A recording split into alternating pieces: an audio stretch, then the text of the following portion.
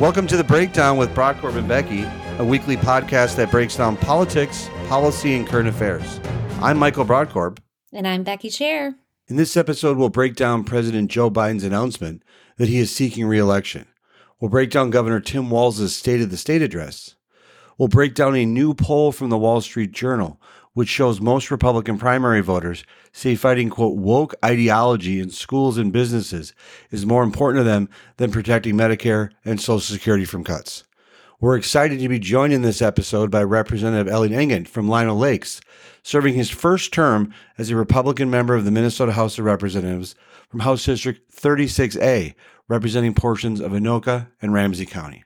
Finally, we end this episode with our tweets of the week, plus we're introducing a new segment called Food Fights with Brodkorb and Becky, where we debate our different takes on food. We're excited for you to be joining us, and we hope you enjoy this week's episode. We're very jazzed this episode to be joined by Representative Elliott Engen from Lino Lakes, Minnesota, serving his first term as a Republican member of the Minnesota House of Representatives from House District 36A, representing portions of Anoka and Ramsey County.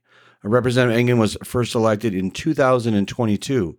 He's a graduate of Hamline University, and he's already an assistant minority leader. Representative, it's great to have you with us Hey, today. Thanks for having me, you guys. Look forward to the discussion. You're a first-term legislator, and what's also of note is you have been identified in a couple media articles as being one of two Generation Z members who were elected to the legislature this past cycle. Define what that means to our listeners, what a Gen Z is from your perspective, and your take on the legislative section. Yeah, so Gen Z, I think, is anything before, after 97, but before 2000. So it's kind of a small window, if I'm understanding that correctly. But every time that somebody refers to me as a millennial, I pull up Brian Baxter's tweet saying that I, in fact, am a Gen Zer.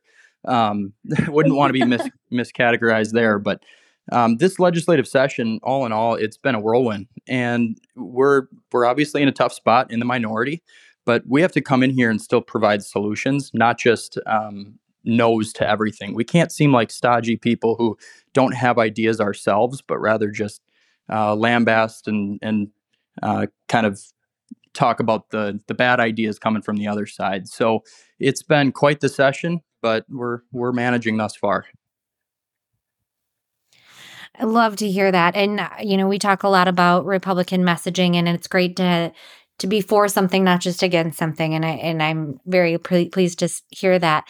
So now, as Michael mentioned, you are assistant minority leader. How'd that come to be? I mean, can you just give us a brief synopsis here of how at a young age you decided to run, you won, you're assistant minority leader, how that kind of all came to be? Yeah, so it was actually the first week of caucus here at the Capitol, and getting to know everybody and trying to kind of give a vision of what you think we need to do to get into the majority. And that was kind of the question that was presented to us. And I said kind of exactly what you just said. We need to present a vision of something that a voter wants to vote for, not just to vote against something. We need to start creating the narrative rather than just responding to it. We have ideas too. And for too long, we've given the Democrats, I think, a monopoly on the term progress. We can be progressive conservatives. We can think in a forward-thinking manner and present solutions to issues that all of us are facing. That's kind of the route that I took, and it seemed to resonate with my colleagues. And I'm fortunate enough to work on their behalf as the freshman leader to let them know what's going on at exec board or what the calendars for the day are going to be after rules committee. Small things go a long way, and I've been privileged and humbled to be able to do that. Well, congratulations. Michael and I spoke last week about the need of having young voters, young leaders in our party, really have a voice. So I think that's really great that you're doing that. We need more folks like you, and very pleased of, seeing what you're putting out on social media and Instagram. I watched a couple of your Instagram videos. Omnibus Bill was one of my favorite ones. So maybe we'll come back to that if we have enough time. But as you talked about having a vision and mission and message on all of these things, one of the things, you sit on the Public Safety Committee, And one thing that I personally believe as a mom in the suburbs is that public safety is a huge messaging point, especially going forward towards the 2024 election cycle for Republicans in the suburbs, which you both represent and serve on the committee. Can you talk a little bit maybe about what you would say to your constituents as why it's important to have Republicans in office, especially when it comes to public safety, and maybe a little bit about what you guys have been working on the public safety committee from the Republican standpoint? Yeah. So ultimately, solutions come in a lot of different forms, and I think for a long time, the Republican Party has kind of pounded their fist on the table and screamed law and order. And I don't think that resonates with everybody. I think if you say back the blue to a crowd of 100, you might get 50, 55 people that agree with you. But people also want to know that you have solutions that go beyond just the platitudes and talking points. So what we've tried to do is think about this in a comprehensive, holistic manner. There are a lot of juveniles who are without a father, without parents who are engaged in their day-to-day lives. And those are ultimately the ones that are committing a lot of these horrendous crimes that we're seeing. So how can we fix that? How can we get at a deeper level? Where is this public safety concern arising from? That's what I've tried to do in a lot of the bills that I've presented or things that I've spoken on, kind of get around that cultural issue that's leaking into a public safety crisis that we're currently in.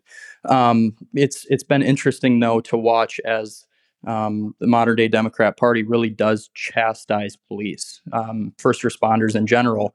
They seem to be kind of the focus around a lot of these bills, but not in a positive manner. They're always the ones to be labeled as X, Y, or Z, or why they're doing their job in a poor manner rather than just trying to go and make sure that our streets are safe. It's been kind of sad to watch, and a lot of money has been pouring out the door to unaccountable nonprofits rather than the folks who are on the ground putting on that bulletproof vest and going to work every day so that we can have some safer communities. So that's what I'd say to folks, and I'd always invite them to reach out with questions. We're coming into the final weeks of the legislative session. Frame up for our listeners what Minnesotans can expect in these final weeks. What are the issues left on the table, and where do you see the disagreement between Democrats and Republicans on these issues? And also, where is there opportunity for compromise and agreement? Well, I think that there's as much opportunity for compromise and agreement as the left wants right now. The ball's kind of in their court, and we do want to show that we can do that. There's a whole host of bills that I've worked on with reps on the other side of the aisle, some of which I really, really like, and I think that they're great leaders. Mary Frances Clardy is a terrific human being. Larry Kraft, super nice guy. You know, we have these awesome conversations in the retiring room or in the alcoves, but then none of that bipartisan work comes to fruition on the floor. So I would say Minnesotans can expect a lot of these very large bills to pass in the middle of the night and the ramifications to be felt for a long time, not even knowing where they arose from. The spending that's going on here is just unsustainable. It's Keynesian economics to the nth degree, but eventually we're going to run out of paper or ink that we're going to be printing all these dollars off on. So we need to make sure that we're not just doing policy that sounds good or feels good, but actually does good. And there's a big difference. So I hope that in the next couple of weeks, we can either educate our voters as to what it is that's coming up down the pipeline, or we can engage in some of those meaningful conversations to try to slow the crazy train a little bit. Speaking of crazy train, no, not maybe the best transition, but we did want to ask your take here about, President Biden announced his reelection, or that he's running for reelection today. He did it via video. We're going to chat about that a little bit more with Michael and I, but wanted to get your take. What do you think about the president? What do you think about the upcoming presidential potential rematch, or what it's going to look like here in 2024? I think if you're a Minnesotan or if you're an American that says that they don't want to see a presidential ticket that has either the name Trump or Biden, I'm with you. And a lot of others are as well. I mean, there was a Gallup poll, I believe, last year that came out that said 46% of all voters would seriously consider voting for a third party if that were the case again. They're right. we've presented a false binary here in that there are two either current or former heads of their respective political parties that should be on that ballot again. But I think that there's a lot of fresh perspectives that are outside of those two names that we can start to seriously consider as well. And Ron DeSantis being somebody who I've found to really demonstrate that he has solutions to problems. He doesn't just truth social about it. But people are kind of fed up with the modern day political norm of just scream and bicker and don't really come up with a solution. So I'm hoping that there are other alternatives that come to the table and ultimately get a nomination.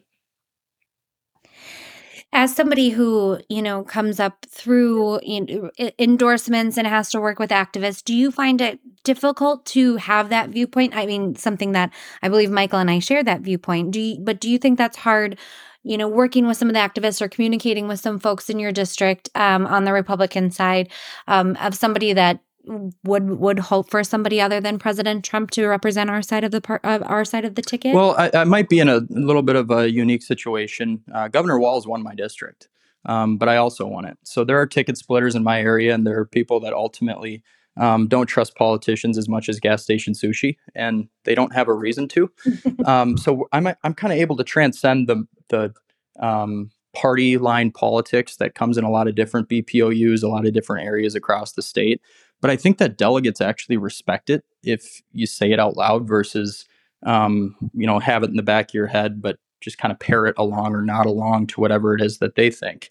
If I'm upfront and transparent about that, then we can get into a larger discussion about why it is that I believe that. Some people might agree, some people might disagree, but at the end of the day, whoever's name is atop the ballot, I want them to know that I'm my own person. I'm not running on a ticket that is a Donald Trump ticket. I'm not running on a Ron DeSantis ticket. It doesn't matter who it is up top. I'm me, and I want to represent their values. I want to bring my solutions to the Minnesota legislature and try to make politics local again, because it seems like it hasn't been for a long time. One of the important issues that Becky and I have talked about on previous shows is younger voters. I'm almost 50.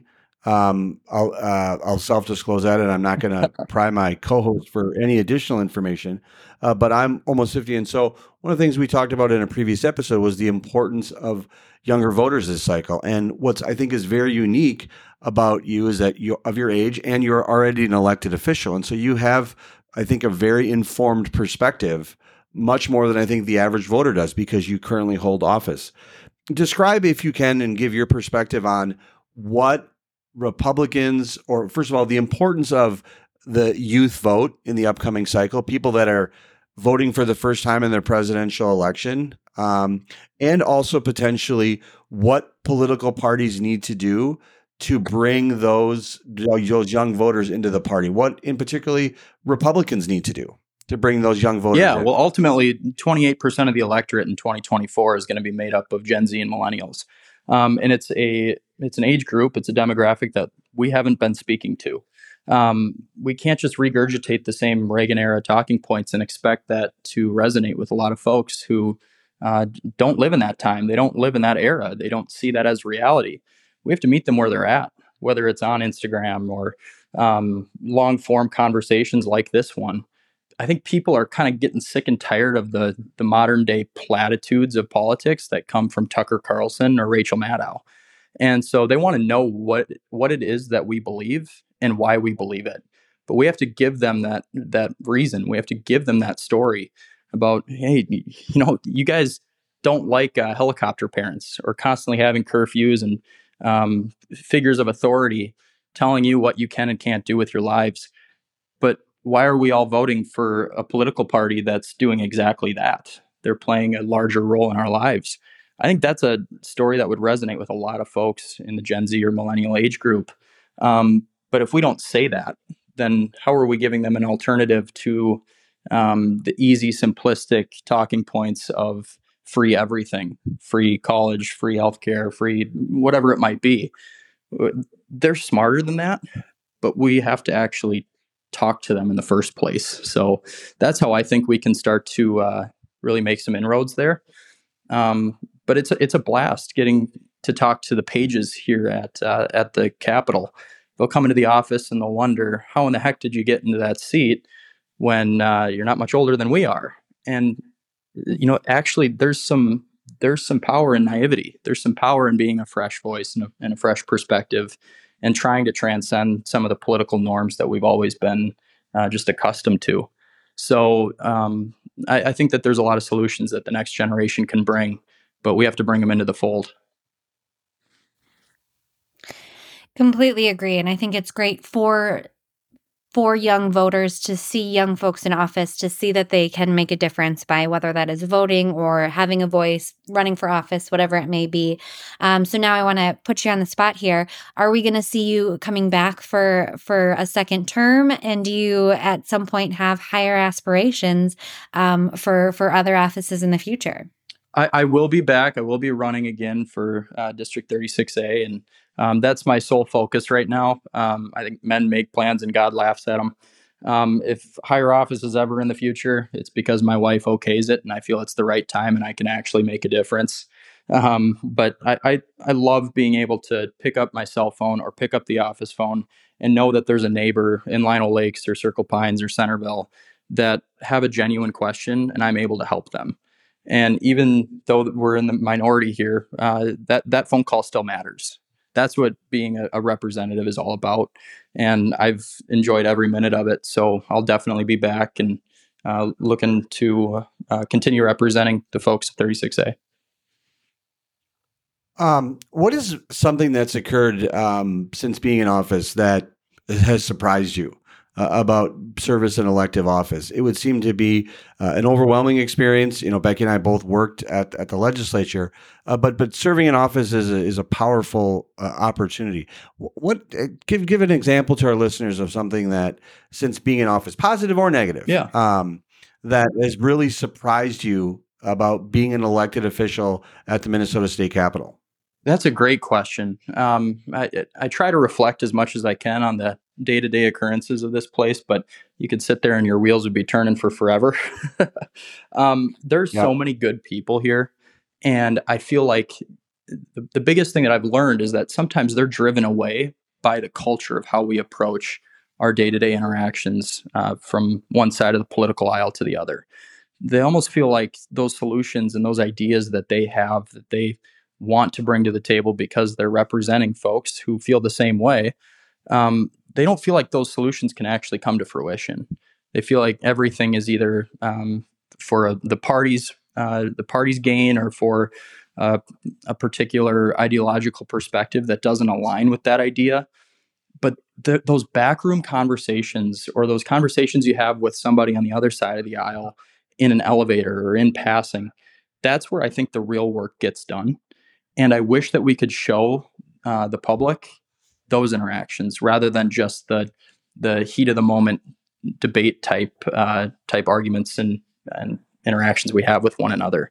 So that's been the most refreshing piece of all this to me, and something that I wouldn't have known about unless I was given this opportunity. Well, Representative, I know we're in the midst of the legislative session. I know it's a busy time. We thank you so much for your opportunity and time to be on here today. Where can people follow you on social media if they wanted to track what you're doing and stay in contact with you? Yeah, no, first off, thanks a ton for having me, you guys. This is a blast. These are the types of conversations I like to have. So appreciate the show, and I'm a frequent listener. But people can follow at Elliott Engen MN on any of those social media sites that they have. That's ELLIOTTENGENMN. Well, we hope the experience wasn't too painful for you, and we hope that after session or at a time comes up that you'd be interested in coming back on. We always want to, every time we end an interview with a guest, we hope that the experience has been enjoyable enough that they would consider coming back and doing some more long form stuff when there's more time and opportunity. But we really appreciate you taking the time during this session. Oh, thank you guys again for having me. Anytime. More cups of coffee than hours of sleep nowadays. So you guys give me a holler, and I'll definitely love to join. That was fantastic. Absolutely. I mean, like I said, I had watched some videos. I've seen some floor speeches of him, but man, is he a comms director's dream, right? He is articulate. He is thoughtful. I was blown away. He is definitely, I hope he sticks around as an elected leader and a candidate for a while here. I was really impressed because I think what he showed in that interview was, first of all, he's got a good head on his shoulders. I mean, he's mission focused. I thought his answers were wiser beyond his years. Absolutely. His answers. I mean, his perspective, and I think that I was really impressed by listening to him speak, and I was also energized. I also felt, I mean, I know we're both Republicans, but it was nice to hear and listen to a Republican who I think had their head on straight, pivoted straight, not to say that others that we haven't on, but this is a young guy who just recently got elected to the legislature, and he is already, I think, focused on the long game, focused on delivering, and interested in that aspect of constituent service, but also the honor and privilege of serving in office. My goodness, it was impressive to listen to him. And I think the residents of 36A are in a great spot. I hope he's there for a long time. I hope his wife allows him to stay or run for higher office. I know that she has a place, but I was very impressed by his answers, the maturity of his answers, and I can see now why he won his district, which I think very insightful of him to point out that Governor Walz won his district, and he did too. And I was going to say the exact same thing, and I also was very optimistic to see or hear him discuss his desire for somebody other than Trump. I don't think that is something we hear a lot from Republican election certificate holders. I think it is a tough spot to be in.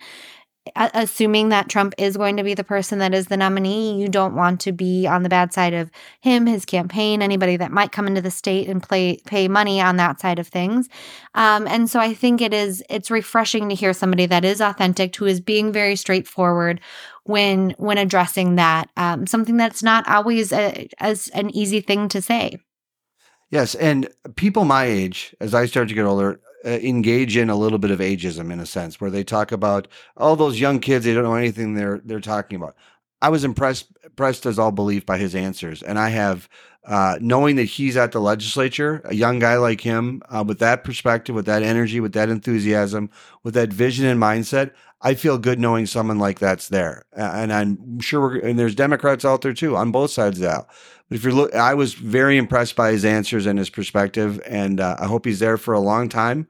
And that vision and that energy and enthusiasm he has meets the right type of circumstances, because that guy's going places, and I was really impressed to talk about. Absolutely agree. We're big Representative Engen fans here, and can't wait to have him on again.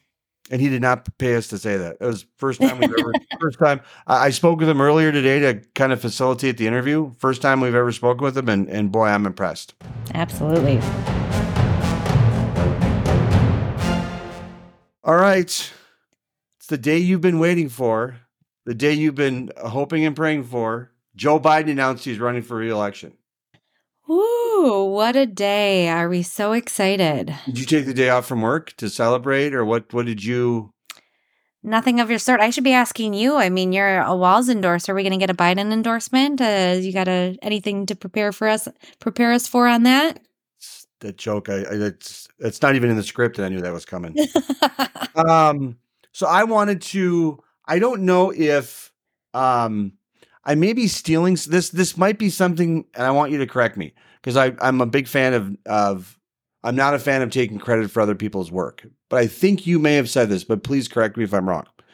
I think that on a previous episode, you made a point of talking about a couple points, which was number one being Joe Biden's age, correct? Yep. And so I wanted to point out to you, obviously it wasn't my original idea. He was 78 when he was elected. He's currently 80 years old. If reelected, if reelected and serves his full term, he would be 86 years old when he leaves office. Pop quiz for you. Who was the second oldest president to leave office? Oh, I don't even know if I have a good guess. HW? I'm sorry, the second oldest. No, Ronald Reagan was 77 when he left office. So if Joe Biden were to serve a full term, a full second term, he would be 86. So 9 years older than Ronald Reagan was when he left office. Trump was 74. Obama was 55. George W. Bush was 62. And Clinton was 54. I don't want to engage in additional ageism on the back end either. But I think, as you articulated in that previous show, the importance of age. And I'm, again, don't want to engage. I don't want an HR complaint filed against me. But he's 80 years old and he'll be 86. I was surprised when I did the math on the 86 number. I was surprised by the 86 number. And I think that that's significant. Your take on 86 or 80 or 78? I agree. Age is just a number, as they say. However, when it comes down to your ability to do your job, something that we have seen Biden struggle with, we have seen slurred speech, we have seen stumbles, we have seen instances that make it appear that he, at times, is not fully capable and competent in his position as leader of our country. That is now. It is especially troublesome to think of. I'm not a brain doctor, but I have to imagine from 80 to 86, there's a lot of things that can go, deterioration in a person's brain in those ages further than whatever may be an issue at this time. So it is concerning. I think it is a rightful comment and conversation to be had about President Biden or anybody seeking to be president of the United States. And I think we're trying to discuss it in a responsible way. We're not trying to be disrespectful of him or his service or what he's done for this country or anything like that. I just think that when I look also on the Republican side where Donald Trump is, and where Biden is, it's frustrating to me. It's frustrating to me that we're in this perspective. And real quick, before you move on, I do want to say, when you just listed out those numbers, it is wild to me to think that we are actually having conversations about somebody that would be 30 years beyond where President Barack Obama was, or 30 years. It just seems so foreign to have a president in their 50s. That seems to be, from 50s and 60s seems to be, where I would expect a president to be. But it seems like we've been so far from that it was a little shocking to me to hear that that's the ages of some of those recent presidents. Yeah, when I was doing the prep, I was surprised by it too. I was surprised because, I grew up, and remember Reagan being president. And I remember the jokes on I remember the jokes on SNL about his age, and to think that he was, a young 77 when he left office, and here Biden will be 86 if he's reelected and serve, I think is significant. And I think as long as people are discussing age in a responsible, respectful way, and we're not cracking jokes and being disrespectful, I think it's a fair discussion point. I don't think it's completely off the table to be talking about someone in their 80s serving as chief executive of the United States of America. I don't think that's a disrespectful conversation to have. I think it's fair to have that conversation, and the rigors of the campaign are going to have to be something that Biden is going to have to show that he can do, which is interesting because recent polling shows that he's up over Donald Trump, who is likely going to be his nominee. And what I think it goes to is the fact that something that I've said before, which is elections are not held in vacuums, and that it's about choice A and choice B. Aside from people who believe in third parties, but the main choices are choice A and choice B. I do not believe that. I think that Joe Biden can beat Donald Trump. I think that if there was a different Republican candidate and the dynamics were different, I think that there might be some different changes going on right now in the race. If it was going to be, for example, someone that we've talked about, Nikki Haley on stage, if that was going to be Nikki Haley versus Joe Biden, that contrast would be different. But ultimately, I think as elections are in contrast, I think that people dislike Donald Trump more than they dislike Joe Biden. And that's the reality of the race. And so Biden gets to skate on some things because who his opposition is. If it was Nikki Haley or someone who was younger with a little bit more vigor and energy, I think that contrast on stage would be different.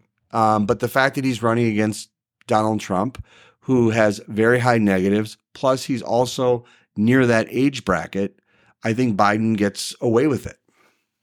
Isn't it kind of sad when we have to discuss this in terms of not who we like and who we want to support, but who we like a little bit better than the other guy who we don't like at all?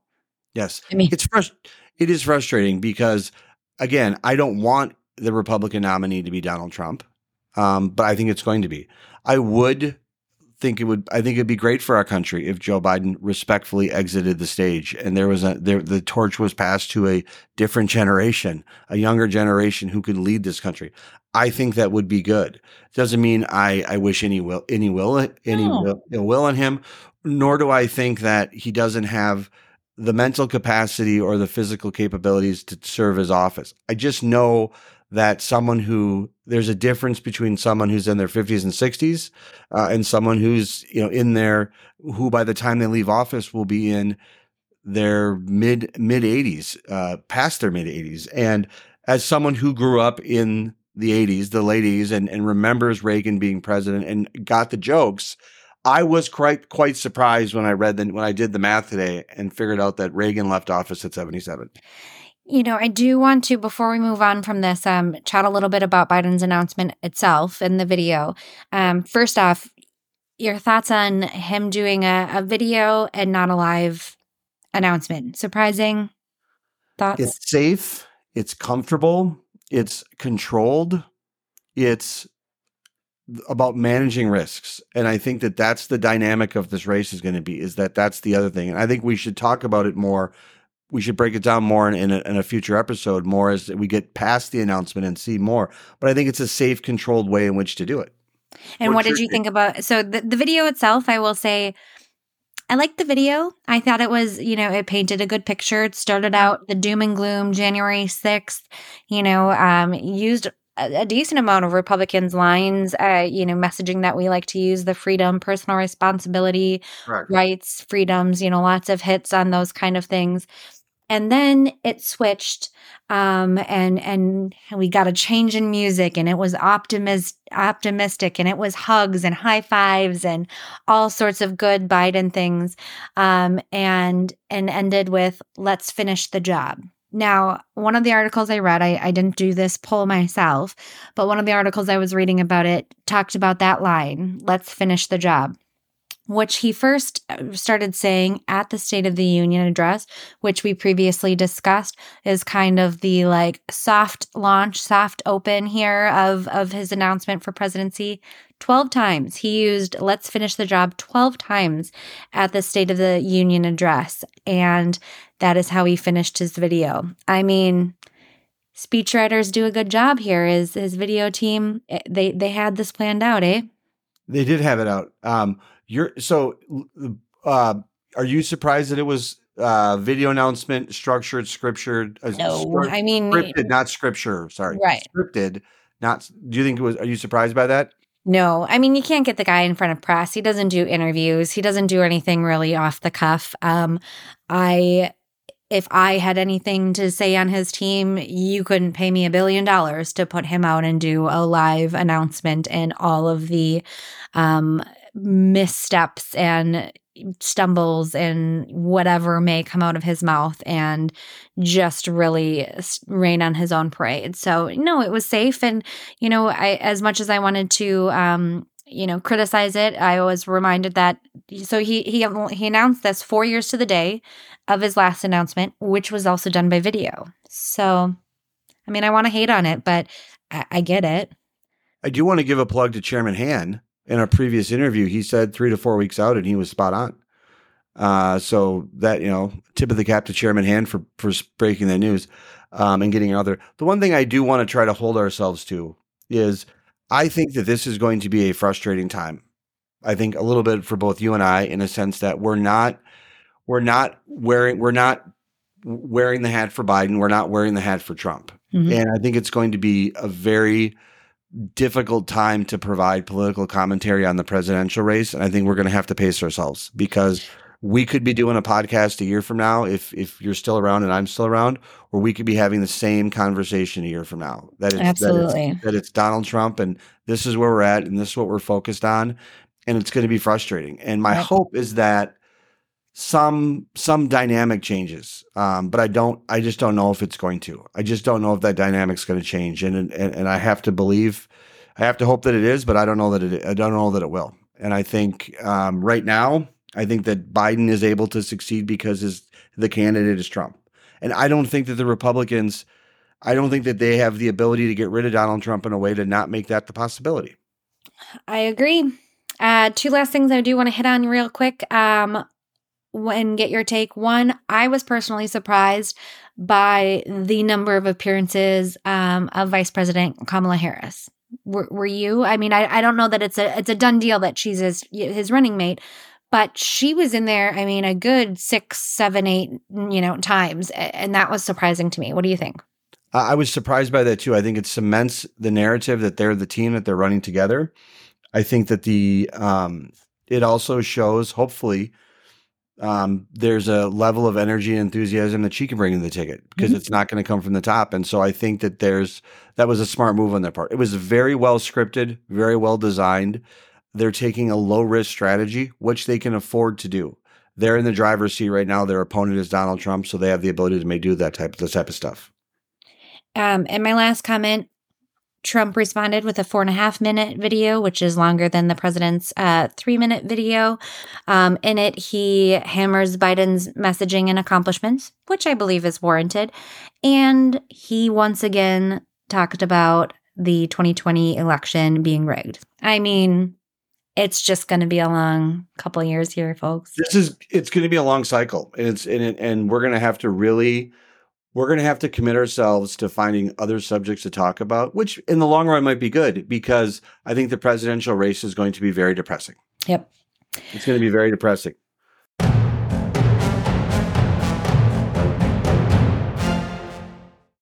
On that note, let's break down and talk about something I'm sure you have an opinion on, which is Governor Walz's State of the State address. Well, I feel as though, being that this is your guy, your friend, your hero, that I need to let you kick us off and talk about all of the wonderment that you felt watching the State of the State this week. Let me offer up this. He's running. Yeah. He's running. I thought it was a gangbuster speech in terms of, if you're in the sense of energy, enthusiasm. It was an old fashioned barn burner on the campaign trail type of speech. If you're looking for contrast between the president on the Democratic side that just announced and Tim Walz, you saw it in that speech. He came. And all kidding aside, as I said before, I don't believe he's running for president this cycle, but I'm telling you that that speech was constructed to showcase who he was as a person. To me, that speech was structured in a way to showcase the talents and abilities of Governor Walz from a rhetorical standpoint, from a presentation standpoint, but also to draw contrast. And I think it was, from that standpoint, it was a home run. If the point of the speech was to showcase that Governor Tim Walz can go toe-to-toe with the record of Ron DeSantis, they accomplished that. What I do think was a change in overall tone is that Walz has taken more of a one Minnesota approach. And if you looked at the response from the Republicans, they complained a lot about the partisanship of the speech, which I thought I understood why they made the point, but it seemed like they phoned in a little bit of the response. I thought that Walz's operation did a very good job of, in some ways, nationalizing that speech, in a sense that the reaction to that speech it looked like a State of the Union address, in a sense that there were, in terms of Republicans sitting down, Democrats standing up, in terms of that type of support. It was very much, I think, a more politically professional speech. That doesn't mean in any way that it's diminishing from substance. It doesn't mean that it diminishes in any way from the importance of the speech. But it's very clear to me that that speech that was not your average State of the State address. That speech had more of an agenda other than that. And I think that they accomplished it. Now, I'm going to agree in part and disagree in part. I will agree in part that it was energetic.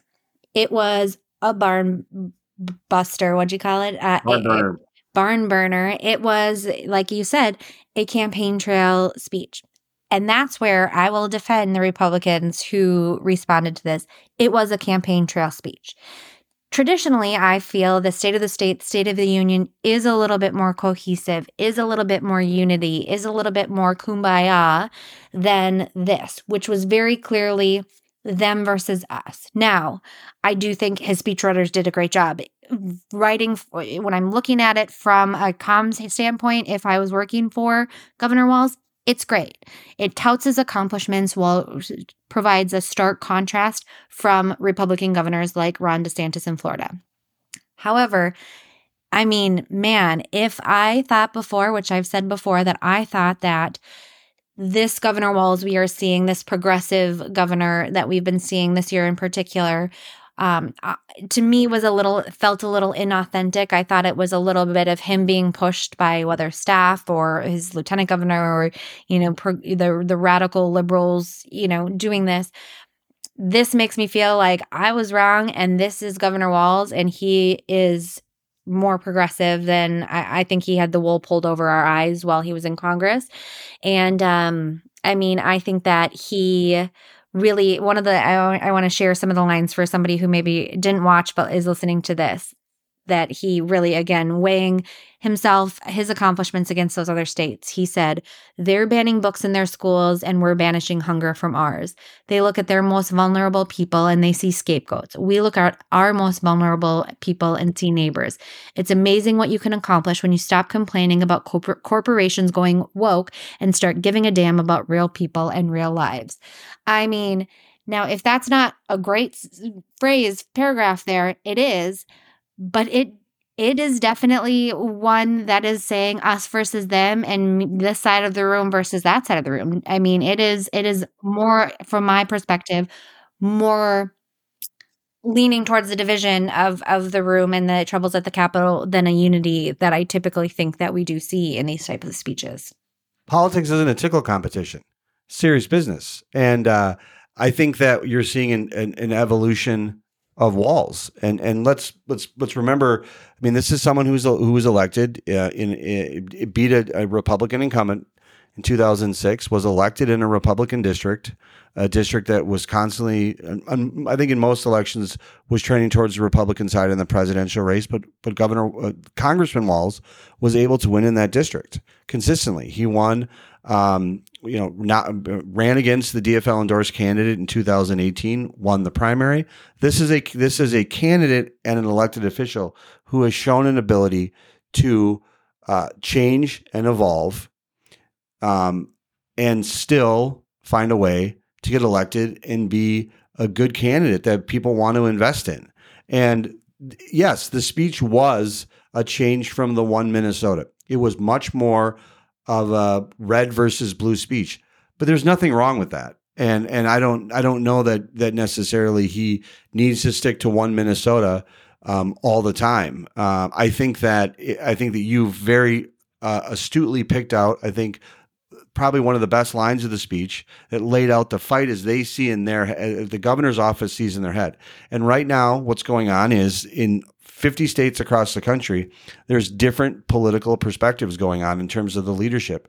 And governors in red states are acting much different than governors in blue states. And what Walz's team successfully did is they nationalized the governor's race. They made people start to think of Governor Walz as at the same level of a Ron DeSantis. And as I've said on a previous show, there's absolutely no reason to think that he may not be running for president right now, but based on his resume, there's absolutely no reason to think that he wouldn't be qualified to run and he wouldn't be a viable candidate should he choose to do it. I said on a previous show, I think it's more likely that he gets picked. In this cycle, we didn't know that we assumed Biden was going to run, but we thought it was a possibility he'd be picked. But Tim Walz is, if you're a Republican who says that Ron DeSantis is an attractive candidate running for office from a political perspective, there's no reason to think that Tim Walz isn't. And he's won tough elections. He's won in tough political environments, and he's won in good political environments. The reality is that speech was Tim Walz entering the national stage. And I completely agree. And he entered with a bang, and he was successful in doing it. There are a lot of candidates and a lot of incumbents who try to do those types of speeches, and they don't deliver. But that speech was hit all the marks from the perspective of, I think, what their intention was to deliver. Let me also just say that I think politics always has a role and has a play and stuff. One of the things you would never, ever hear me say or encourage someone to say is whether it's after a bridge collapse or after a mass tragedy or unfortunately after a school shooting or some other type of event, to say that politics doesn't have a role in the discussion in the aftermath. It's completely ridiculous. Politics is always a part of the conversation. It's always a part of the equation. It's the reason why some things can get solved and some things can't. So the fact that the governor made a more partisan speech doesn't upset me, but I do think I think it's fair to discuss the transition from what he used to give and what he's given now and talk about that evolution. But I do believe, based on his track record, that he's going to be able to pull off that evolution.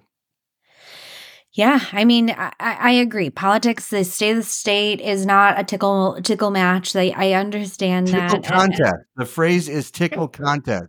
Not a tickle. It's barn burner and tickle contest. I mean, I just can't keep up today. I agree. But I'm just saying I'm coming to the defense of our Republican leaders who were critical of the tone of the messaging, of the fact that he was messaging for a national scale. I think that is something, I mean, we harp on Republican, messaging and responses all the time. I think that while I would also like to see them, as Representative Engen has discusses here in this episode, that we need to have a mission and our own vision of things going forward. I think that should have been part of the speech a little bit, maybe more of the response. But I think it is important and is valid to be critical of Governor Walz for being more progressive than he led voters to believe, and also for maybe aiming for higher office when he is in his first year of his second term here as governor. Really? That's all I'll say. All right. I think that's fair. That's fair criticism. I can disagree with it, but that's absolutely fair criticism. You brought up something that the governor mentioned that we're going to talk about in our next subject.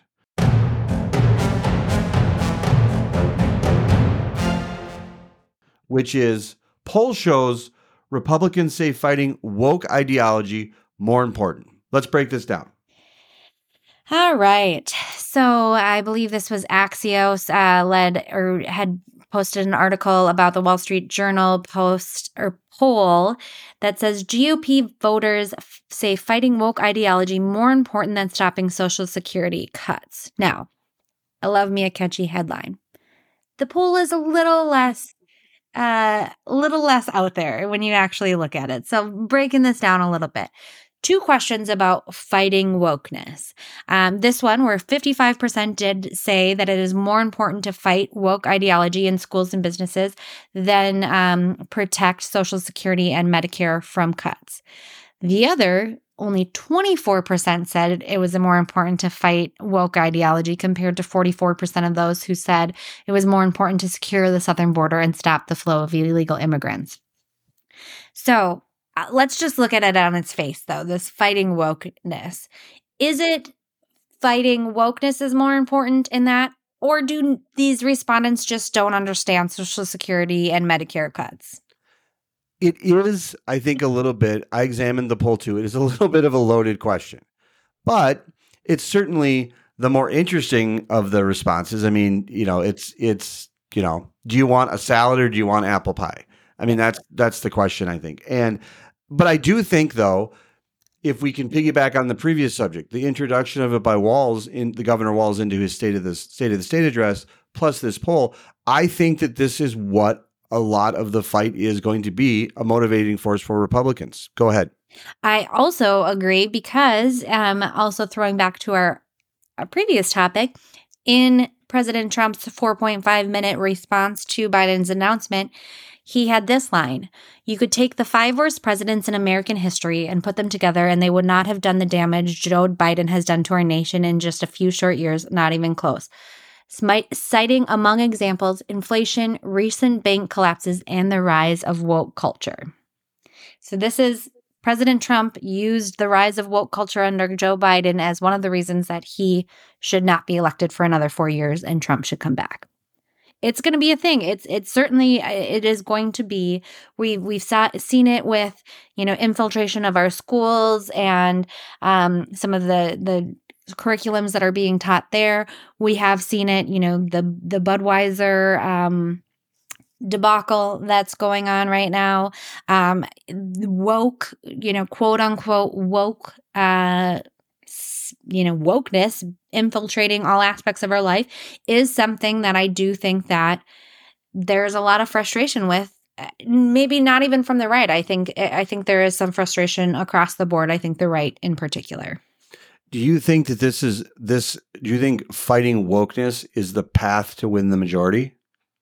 No. Is it the path for Republicans in Minnesota? Where is this wokeness going to go? This fight against this wokeness. I have to agree with what we, chatted with Representative Engen. We need to be for something. We need to stand for policies. We need to push our, vision of different policies of how to get, families ahead, how to get our children ahead, how to make this country better than it was 10 years ago, and fighting against this, boogeyman here of woke ideology. I just don't think is going to be what gets us over the finish line. Yeah, I just think that this is another example of Republicans. I think that this poll is, I was talking with someone about the poll prior to the show because I was going to discuss it. And it's very much, I don't dispute the accuracy of the poll. I'm frustrated by the results. And I conveyed it to the point that I'd said, I'm frustrated right now that Donald Trump is, by all accounts, is leading the race for the Republican nomination. And he's likely going to be the nominee. That's the reality of the race. And I'm frustrated by that.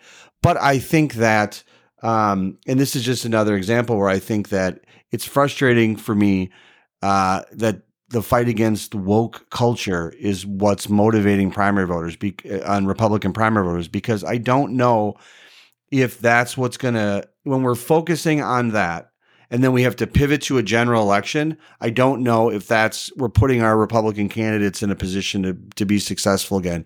And that's where I'm frustrated with, because as you and I have talked about before, it's this primary contest season or endorsement season in Minnesota where Republicans stray, and then they're not ready to position themselves in the general election. And this seems to be, in my opinion, another example of that, where we're getting our activists revved up for this big fight against woke culture, which I don't know if you stopped 10 out of 10 people on the street, one of them would be able to define it. But that's the fight we're gearing towards. And you and I think both just are of the opinion it's not a path to win back the majority, at least in Minnesota. And I don't know that it's a long-term good electoral strategy nationwide. No, but I do think it will be the new fake news for President Trump. So I don't think it will be our last conversation on the matter. But before we move on from the poll, I do want to draw a little quick attention to one of my favorite parts that I found so this was Republican primary voters polled in this portion, that they went through a list of traits and discussed which person, President Trump or Joe Biden, you think would rank higher on this. So a couple that just make me show or feel how strongly Republicans feel about President Trump when asked about Who do you think that the trait better describes, Joe Biden or President Trump? Among Republican primary voters, Donald Trump. When it comes to caring about people like you, Donald Trump, 83%. They believe that Donald Trump cares about people like you, 83%. Only 7% believe that Joe Biden cares about people like you. And effective in office, 86% say Donald Trump, 6% say Joe Biden, whereas when talking about general election voters, it's split 44-45. So, I mean, this just goes to show the Republican primary voters largely have drunk the Kool-Aid. They're on the Trump train. And as we keep talking about, we're going to be talking about this guy for quite a while. If Donald Trump's motorcade ran me over, I don't think he would stop to check how I was. And I don't think it's personal, but I have the totally opposite view of this. If you would, I think that would be a great thing to post. You got it. And share on social media, because I think that's probably the most depressing thing that you've said since we've started doing this podcast. And misery loves company. So I want others to share the misery. Speaking of misery. Oh, no.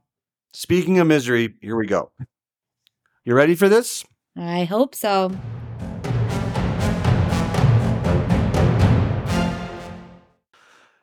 We have decided to start a new segment of this show. We're going to do it on a pretty regular basis, hopefully every week, or it might not last. This might be the only week if it goes really bad. But piggybacking off our ham and turkey debate, if you don't remember that, on the Easter episode weekend, we had a conversation about ham versus turkey, and following that, and I made a truthful statement, very truthful statement, that ham is overrated, that it's not a main dish, and that it's good backup. And you chimed in. I thought someone hacked your account at first, but you chimed in and said that ham was delicious, and then you even more recklessly started ripping on turkey, an innocent bystander in this fight.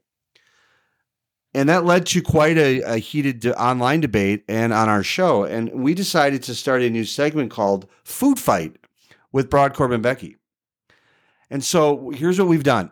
We have agreed that this is not scripted, our answers. I don't know how bad her answers are going to be. I know they're going to be bad. But we've agreed to discuss. We're going to start with, and we're going to come when we do these segments, we're going to come in and talk. And we're each going to come in with, I think, 5 to 10 things. We're going to start with 5 today each, get a sense, and then we're going to break down some food takes that have this kind of being an ongoing discussion. We'll publish the takes on our Twitter platform, on Twitter, social media, and we'll let people vote and get engaged on this stuff. If you have any topics you want us to discuss, let us know. We have not coordinated, discussed. I have no idea. Michael's takes, he has no idea of mine. And the takes, why don't you tell our listeners what the take is this week? We are doing salty snacks. Okay, so 5 salty snacks. Right. So are we going 1 and 1, or how are we doing this?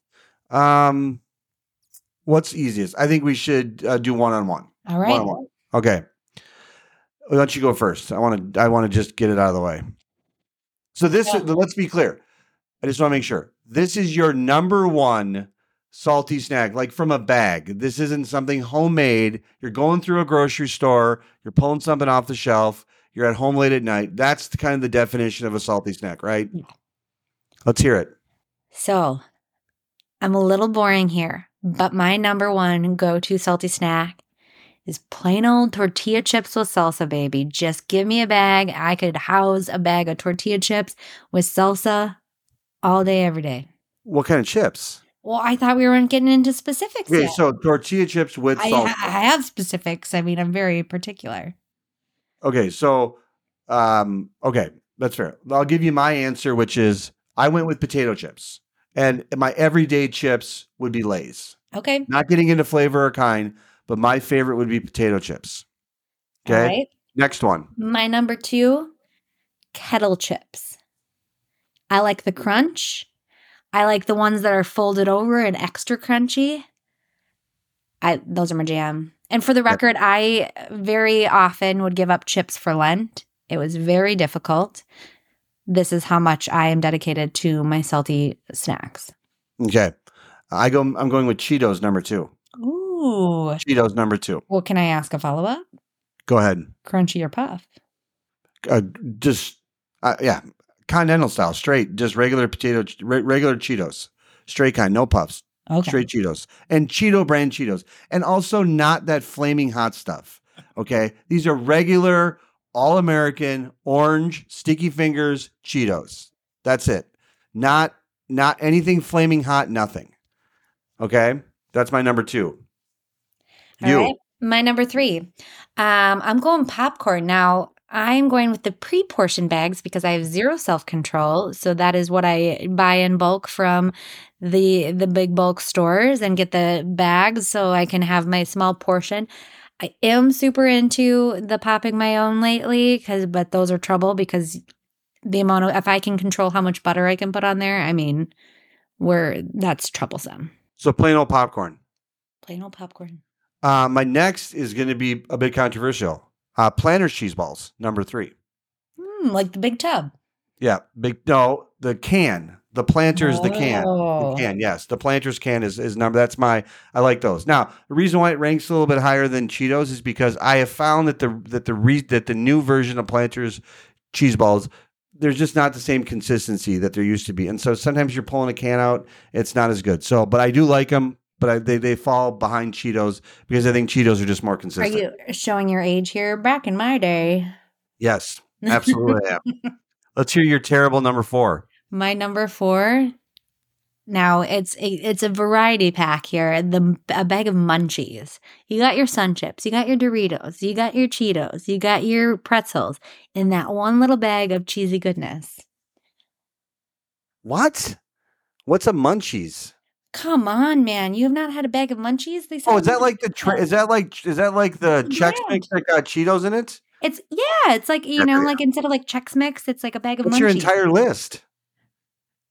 It's got everything in it. All right, mine is Funyuns. Ooh, underrated. Yes, Funyuns. And your 5th terrible pick. My 5th. Now I have a 5 and I have a 5A. I knew you would find a way to complicate this. Very simple task. Go ahead. Let's hear 5 and 5A. My 5 are mixed nuts because they're great. However, they're expensive. And, again, I have no willpower. So a $17 bin of mixed nuts is just a little ridiculous. So my 5A is trail mix because you also get the chocolate in there. You got to pick. No, that's okay. I'm sorry. You have to pick one. You can't have both. So it's either mixed nuts or trail mix. You got to pick one of them. They're too different. They're too different. I'll go with mixed nuts. Okay, mixed nuts. And what's in a mixed nuts mix in your head? So, I mean, it's got to have cashews and almonds. Usually I like the ones that say like less than 50% peanuts, right? Because otherwise they just like do too much peanuts. I don't like the hazelnuts. Those always are left over. My final is Old Dutch buttered spindle pretzels. Oh, the pretzel rods? Yep, pretzel rods. The little buttered ones. I'm not huge into pretzels, man. I mean, talk about like turkey. They're just dry. Okay, so go through your list in summary very quickly. All right. Not 5A, just 5. We got 1 to 5. Tortilla chips, kettle chips, popcorn, munchies, mixed nuts.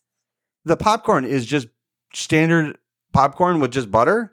No, I'm talking about like the pre-portioned bags. Like they control. They're delicious. Yeah, so it's pop, but it's not like caramel popcorn or it. That's okay. My list is potato chips, everyday chips, Lay's, Cheetos, Planters cheese balls, Funyuns, Old Dutch bug. That's my top 5. So what we'll do is we'll post our lists. We'll let people vote on the lists and see who.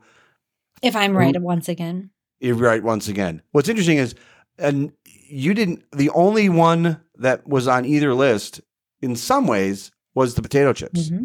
Yep.